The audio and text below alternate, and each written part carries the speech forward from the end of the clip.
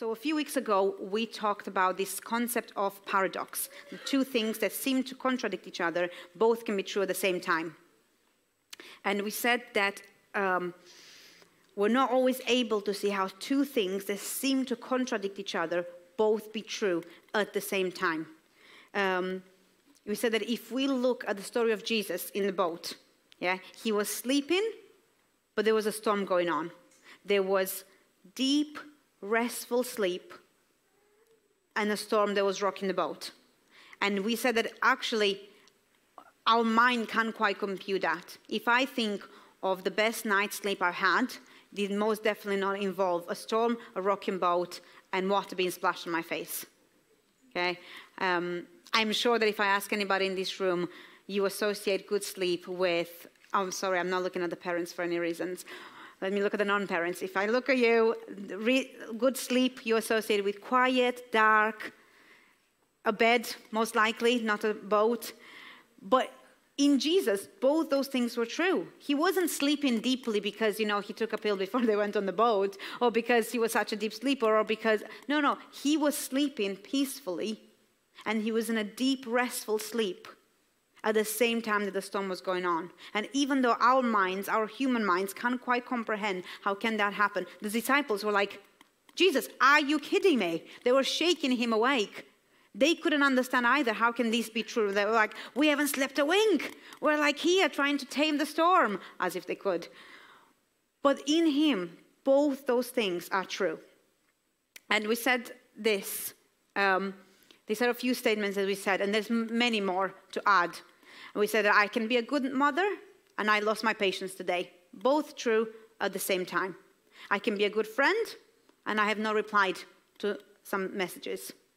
I can agree with the politician's point of view, and I cannot vote with them. Both true at the same time. I can disagree with someone and still think they're great. I can love someone and sometimes hurt their feelings. Both true, both at the same time. I can love my job and want a break from it. I can be amazing at my job and never have gone to university for that job. I can experience deep hurt and pain at the same time I experience deep healing. Both those things can be true at the same time. And all these and more are both true at the same time. And this morning, I want to encourage you to spend some time to think about the contradicting thoughts that you might have.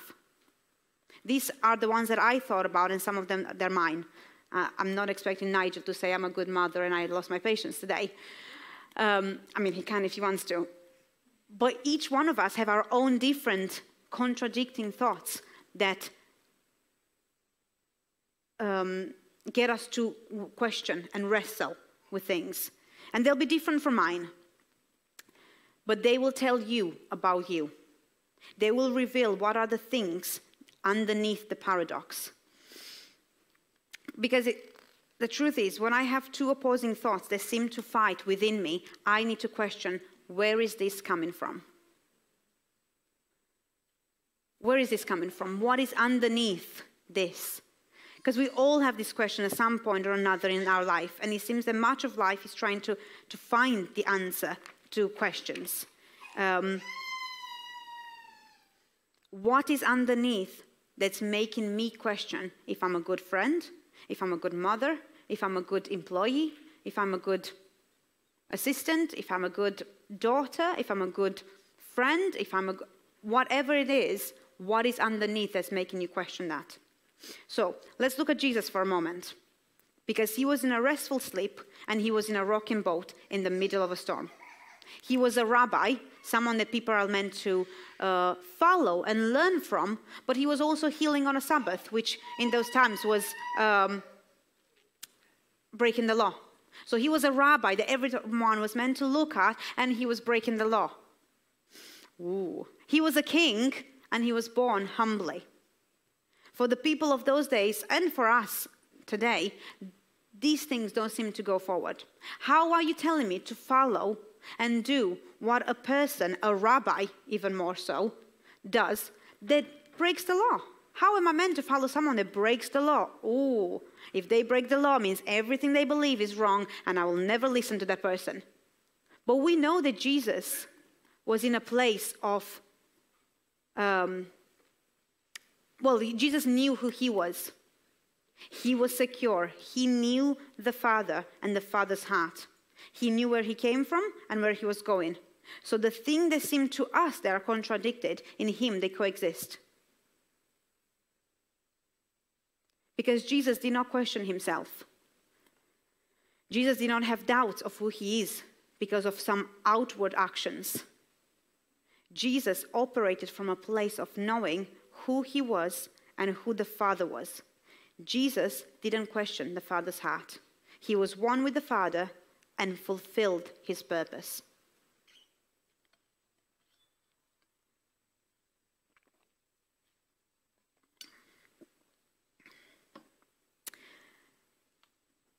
But as we go through life, we have many questions that don't have an answer.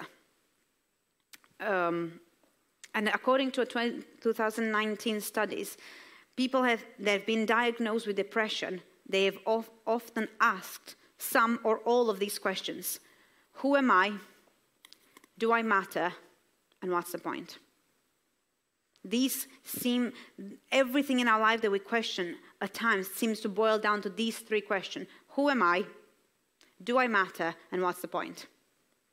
And we all have had these questions at some point or another. It seems that much of life is trying to find the answer to these questions. Sometimes consciously, sometimes unconsciously. Sometimes in the right places, sometimes not in the not so right places. But we all have these questions like, what holds us back sometimes? What is it that makes us wonder and doubt who we are? What is it that gets us to question our identity as a mom, friend, wife, daughter, sister? What is it that something on the outside makes me question something on the inside of me? And we're always on a quest of finding what makes us tick the way we do, and what makes us think, what makes us act in certain ways. Why is something bothering me so much? Why? We all have a lot of why questions. And a lot of times it seems I don't have an answer, or a straightforward answer. And we might say, these are questions that we often have, and we don't seem to have an answer, or spend the time to answer within us, or we find the answer somewhere else. Because sometimes we say this, oh, that made me really upset, but it's only because I'm really tired. Otherwise, this would have not made me upset. Or, I know I overreacted, but only because they were so annoying, and they did this to annoy me. Or, I would have done that, but I'm just really, really busy right now. And those things all might be true to some extent, but there is also something within us underneath all that. There is something behind the, I wouldn't have usually got upset, but it's because I'm tired. Yes, that is true, but also there is something underneath that makes you upset that wouldn't make me upset. There is something underneath that might cause me to overreact, that will not cause you to overreact, and nothing to do with the person outside of me. There is something underneath all the surface that makes us cry, that makes us annoyed, upset, frustrated, sad, joyful, happy. And they will be different things from person to person. But these things tell us a lot about ourselves, tell us who we are. And one of the first messages I ever heard Paul Hubbard preach in this church was this. And he would ask these specific questions. Have you identified what makes you upset? What makes you angry? And I remember that time, long time ago. I remember thinking, that's a bit of a silly question, because just don't get angry or upset. Of course, we all have things that makes us upset and angry. Just try not to, because being angry and upset is a bad thing, right? So then just try not to. Or if something ticks you, just try not to be in that situation again. So it was all about control, as if it's that simple. But what I did not know at that time, and I have learned over the years, is that we all have different things that tick us because of our own individual pasts. and are all the individual things that have shaped us. Things that have happened to us that shaped us. Different things that makes us cry, that make us angry, that makes us upset. Different reasons behind it. We might cry at the same thing, and I'm crying because I remember the movie that I watched last night, and you're crying because your dog passed away when you were a child. We can look at something and make us laugh, and I'm laughing because of something, and you're laughing because of something completely different. When we look at one another, it looks like, well, I know everything. They wear this every Sunday, and they do this every Sunday, so I know them. But we don't really. We are all so very different, and there are so many things behind what makes us who we are that tell us so much more about who we are. So when Paul asked those questions, what he was asking was, do you know you? Do you know from which place you react in a certain situation? Do you know in which place within you it hits you when you hear something? Because the truth is this, my reaction to mostly everything around me is reflecting what is inside of me. My initial reaction, even if my response after that is different, but my initial reaction tells me something about me. We can debate after that what they said was right or wrong, or what they did was right or wrong, and we might be right. But the initial reaction within me is more about me than them. When I hear something, I go, oh. And then I'm in a public situation, I have to be like, oh, that's lovely. Take a hold of that first reaction and think, why did I have that reaction? What is it within me? Because even though it's about them, well, tomorrow they won't be here and you are going to be here. So what is it about you that made you react? What within you made you have that first initial response? And as people, we have trained ourselves to have different reactions outwardly, which is fine. You might not always tell the person next to you, they look so tired, because that was your initial reaction. But taking a hold of your initial reaction and your initial response and what place within you hits is very important to tell you about you. So do you know you? Because Jesus did. Jesus knew himself. Jesus walked and operated out of the knowledge of who he was at all times, of the knowledge of who the Father was, of where he was going and what he was meant to do. What people around him did not shake him, did not make him doubt his identity in the Father. Over the years, research has found that it comes down to these three things: security, self-worth, and significance. Or in other words, belonging, value, and purpose. This is what we all want. This is what our heart, soul, mind longs for. I want to belong. I want to feel like I'm valuable. And I want to feel like I have a purpose. And we've tried to find these things in all different ways and all different places. So before we carry on, let me say this. When you look at somebody and they will do an action or a choice that you wouldn't do, or you think, I would never do that. And you might think, oh, that is so silly. The truth is that each one of us make choices out of these three places, out of finding our security, self-worth, and significance. It doesn't say that we always do it in the right way or find it in the right places, but this is something within us that we want to find. These are the things that we all long for, the things that we often operate out of, the things that drive a lot of our action, behavior, and questions. Because what happens is, when I try to debunk the paradox of how can I be a good mother and my kids also don't sleep all night, or how can I be a good mother and shout at them at times, not that I do. How can I be a good mother and want to have some time away from them? Their reaction tells me something. I remember a little while ago, and before I tell you the story, I want to remind you that we are in a place and a time where we have that we are more exposed to what people are doing than ever in history. 50 years ago, my grandparents would have had only a few mom friends to compare themselves with. Now I have 1 million that are online, and they're in front of me all the time, and I get to see the amazing people and parents they are, and the choices that they make, or the choices they choose to post to the internet and for me to compare myself with. But never has it been a time where I was able to look at something across the globe and see what that person is doing that made me question my identity. So a few weeks ago, I saw this one particular mom online, far away, never met her, you know. So, of course, everything she says is true because I've never met her. And she posts everything that's true. But she said, oh, my child sleeps every single night from 6:30 to 6:30. And I remember thinking, do they though? And I remember thinking, no, they don't. That's not really good for them. This is my thought. That's not really good for them.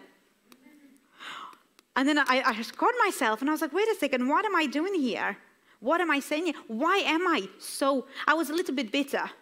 Why am I so, and I realized it hit something in me because, well, at that point, my kids didn't sleep 6:30 to 6:30. Which, what told me was like, am I a good mother? She must be a great mother because her kids sleeps 6:30 to 6:30. My kids doesn't. Am I a good mother? And then it hits all these places, and if I wasn't careful, I would have let that bitterness overtake my response, my conversations, my everything, even my attitude to my kids' sleep that night when I put them to bed. But taking a hold of that initial reaction and thinking, okay, where is this taking me? What part of my identity is hitting? And I realized it just put this massive question mark over my head of, am I a good mother? And underneath that is my value, or my need to feel valued, my worth.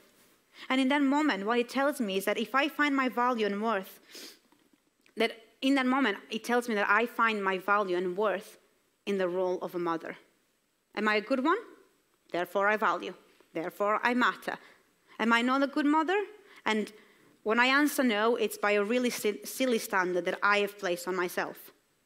But when my answer is no, then I crumble. I question my identity. I question who I am and what is my worth.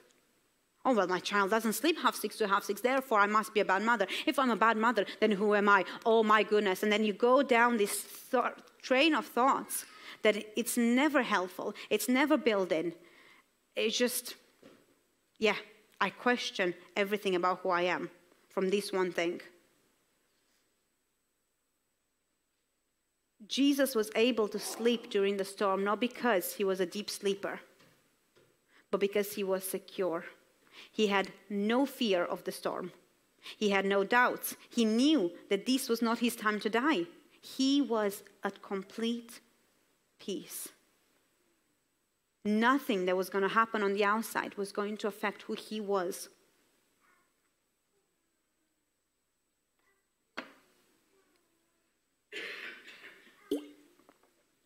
What are the questions you have when two things that don't seem to both be true arise? What are those questions telling you? Because I can spend the longest time trying to wrestle with the contradicting thoughts in my mind and try to control them. Oh, am I a good mother? Or do I lose my temper? Okay, well, actually, let's do everything in my power today to control my day, to control my children, to control every external factor of my day and everyone around me, because we're going to come in contact with about 150 people today. And I will control all of that. Therefore, I will not lose my temper. Therefore, at the end of the day, I will go to bed feeling like a good mother. Well, I can do that. But let me tell you, first of all, it won't work very well because I can't control people around me in situations and weather and what color cup my child will receive at nursery. But what I can control is me. When the question of, am I a good mother because I snapped at my children today, comes, I can wrestle with it. And next time arises, I can control my reactions, my children. But if I have not identified the root underneath the question will keep arising. And if it doesn't arise in this situation, it will arise in a different situation. This uncertainty and insecurity within me will not go away because I control the outward situation. If I have not identified the root behind the insecurity, the question will keep arising. The uncertainty and insecurity within me will not go away because I controlled an outward event. So what do I do? How do I grow in security, significance, and self-worth? How do I not let the contradicting thoughts take over and make me question my identity, my belonging, my value, my purpose? This is what I've learned, that I must go deeper in Him. I must find the answer to all these questions in Him. What does He say about me? Before I even open my eyes and interacted with my children, what does He say about me? He says, you are an amazing daughter, you are an amazing mother, you are beautiful, you are loved, you are precious, you are valued. Before you do all those things, my foundation needs to be in Him and on Him. Let's put the next play. Are you familiar with kinetic sand? Kinetic sand is a little bit like normal sand, but when you push it into a shape, it stays that shape, and it's kind of like, it gives you the illusion that it's very hard, and you could you could either cut it up and it keeps its shape, but as soon as you kind of like go closer to it and you try to pick it up within your fingers, it just crumbles. It just, doesn't hold the shape. If my foundation is based on the things that I do, the role that I have, the people that like me or dislike me, it will eventually crumble.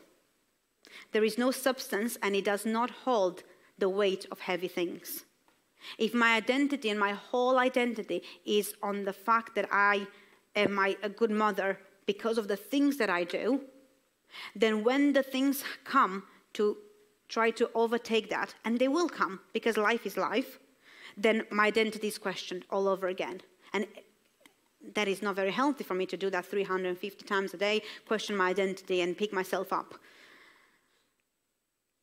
So how do I practically do this? The truth is, as I was writing this, I almost wrote like 10 steps too. The truth is I don't have a simple answer for this, or a 10-step program to become more like Jesus, or go deeper with Him, because I believe there's no quick and easy fix, because the best things aren't quick and easy. And probably the answer, this is probably not the answer you were hoping for, and not the answer I was hoping for many years ago when I started on this journey. But I believe that we need to become increasingly aware of the God that lives within us. I know now that I'm speaking it to you and I'm talking to you, I know the Father says before I even wake up and interact with my children, my husband, my friends, my work, I know what He says about me. But in the moment, do I know it? Do I keep those thoughts and those words that the Father says about me at the forefront of my mind? Or do they go somewhere in the back and then that I go to when I'm desperate or when I'm at the bottom?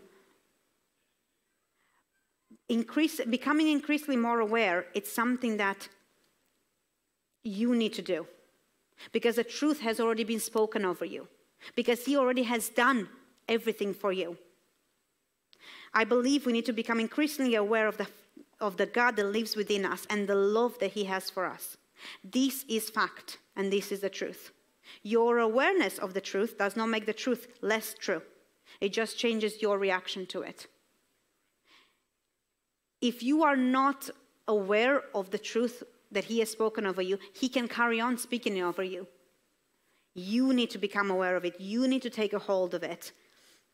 I need to put those words at the forefront of my mind. And then I mean practically put them at the forefront of my mind by writing them on the wall so I can see them when I wake up. It might mean asking my friend to remind me about them all the time. It might mean recording myself, telling myself to be kind to myself in those moments. It might mean an array of different things, because you've guessed it, we are all different. But becoming aware of the truth of who He is and the love that He has for you, it is something that I can do. He cannot pour more love because He's already poured out all His love. God is love. He doesn't love you. He is love. All that comes from Him is love and goodness. So to what level do I know this love? So if I want to measure on this journey how far I am to becoming more like Jesus, I can measure by to what level do I know His love for me? To what extent do I respond and act out of His love for me And to what extent do I respond out of my own insecurities, fears, questions, doubts? Do you know the answer to those questions? Have you spent some time finding the answer? When I find my security, significance, and self-worth in Him, it's not because I did something to earn it, not because I followed a set of rules and regulations, and not because I deserve it, because I don't, but because He is love, and love gives. I need to become increasingly aware of this truth and live out of it. I need to thank Him for His love. That's how I become more and more of it. I speak it over myself, over the situation around me. I thank Him for it. The more aware I am of His love and of His love within me, the more I am flowing out of it and out of me, the more I operate out of it. And He becomes my foundation. And that foundation does not shake. But in order to do this, I need to become more and more aware. I need to consciously thank Him for His love, even when I don't feel it. Thanking Him for His love, for what He has done, for who He is, when you don't feel it, it's the most powerful thing that breaks through. It is quite easy to thank my husband and to be super amazing with him when he has done all the things that I asked him, when he has cleaned the kitchen the way I want him. But it is much harder to remind myself or when he's done something that I don't really feel like it. But that's where the power lays. That's where the breakthrough happens. When you speak and remind and become aware of His love, of who He is, not who you are, in the moment we don't feel like it. Making a decision to use my voice to speak over the truth rather than trying to solve a paradox. Is it this or is it this? 3 hours later, is it this or is it this? Well, I've wasted 3 hours because I still don't have the answer. And I want to finish by reading Psalm 136. And I love this psalm because after every line it says, His love endures forever.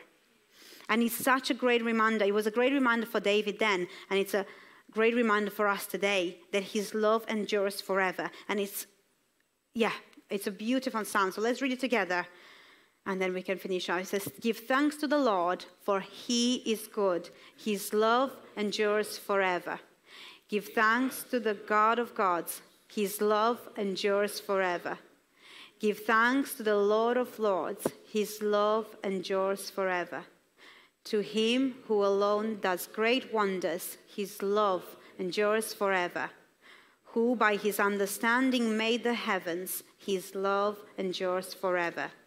Who spread out the earth upon the waters, His love endures forever. Who made the great lights, His love endures forever. The sun to govern the day, His love endures forever. The moon and stars to govern the night, His love endures forever. To Him who struck down the firstborn of Egypt, His love endures forever. And brought Israel out from among them, His love endures forever. With a mighty hand and an outstretched arm, His love endures forever. To Him who divided the Red Sea, His love endures forever. And brought Israel through the midst of it, His love endures forever. The psalm goes on for about 20 more verses. But this morning, I want to encourage you, what are the things that you might be able to replace in this psalm? Some of the verses that you can remind yourself that His love endures forever. Give thanks to God that woke me up this morning. His love endures forever. The God that gave me my job that I'm mourning to go to, His love endures forever. The children are waking me up 3 hours earlier than I would have liked. His love endures forever. What can you say and declare that His love endures forever? Let's have the music team and let's finish with this song and spend some time pondering on those words. Okay.